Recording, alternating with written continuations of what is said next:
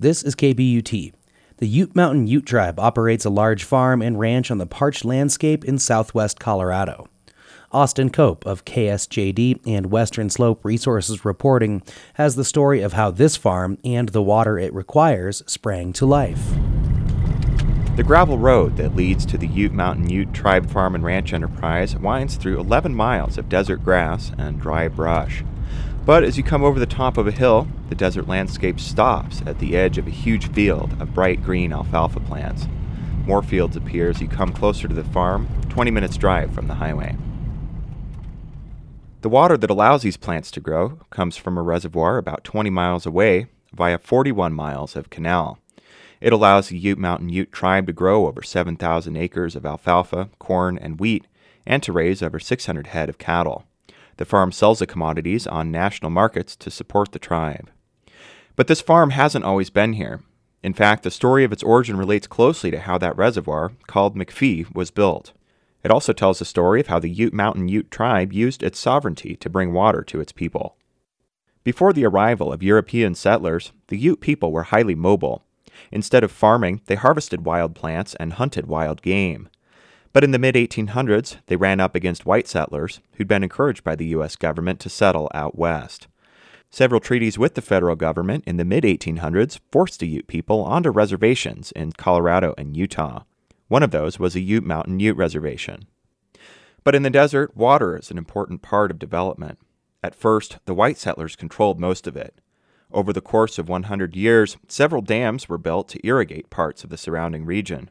But that irrigation never reached the reservation. Even by the 1980s, local water manager Mike Preston remembers showing people the difference between tribal lands and the nearby valley. We used to take them up on a high point where you could look south over the reservation on a sea of brown, and you could look north up the valley and see this lush irrigated valley. At that time, the tribe's headquarters and principal town of Toyac didn't even have drinking water.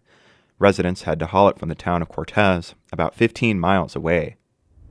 They had an elderly group of men that would get a truck, and they'd go to Cortez, they'd fill that water truck up, and they'd come down to Toyac.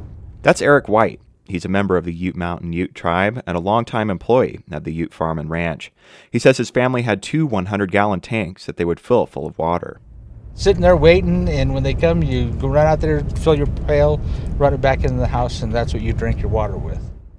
The federal government had planned to build another dam that could have brought more water, but that project had been placed on hold indefinitely by President Jimmy Carter in the 1970s. But the tribe needed the water, and it had some bargaining power. A U.S. Supreme Court decision from the turn of the century had given it the most senior water rights in the region based on a treaty from the 1800s. The tribe could have claimed water from the Mancos River, where reservoirs had already been built, but doing so would have taken water from existing farms and communities in the region. Plus, there was no infrastructure to transport that water to the main part of the reservation. Mike Preston was on a negotiation task force initiated by the tribe. There are 2 types of settlements. One's called paper water, where you get water decreed to you, but you don't have a way to develop it. That's known as paper water. Wet water is water that you can actually drink and put on crops. So instead of a cash payout or a water rights decree, the tribe opted in favor of quote-unquote wet water.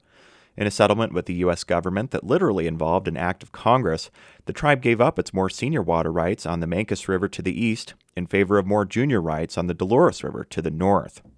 That settlement also brought federal funding for canals and pipelines to actually get the water onto the reservation, as well as a startup cost to build a farm. And, most importantly, it involved the construction of a large reservoir along the Dolores River, now called McPhee. It followed almost exactly the same plan that had been placed on hold by Jimmy Carter in the 70s. And though other irrigators and communities in the region were involved in the decision, Preston says the project would not have happened without the tribe's involvement. In 1986 is when the settlement got signed in principle. The tribal chairman told me, get ready to build a farm. The farm started trial crops in 1987. It has expanded over the years to what it is today. But just because a tribe has a water rights and a farm doesn't mean it can use as much water as it wants. Next time on Western Slope Resources Reporting, I'll talk about how the farm uses high-tech systems to minimize its water use and make the farm run as efficiently as possible. I'm Austin Cope in Cortez. This story is part of Western Slope Resources Reporting, a collaboration between KSJD and 4 other radio stations in rural Colorado, made possible with support from the Gates Family Foundation.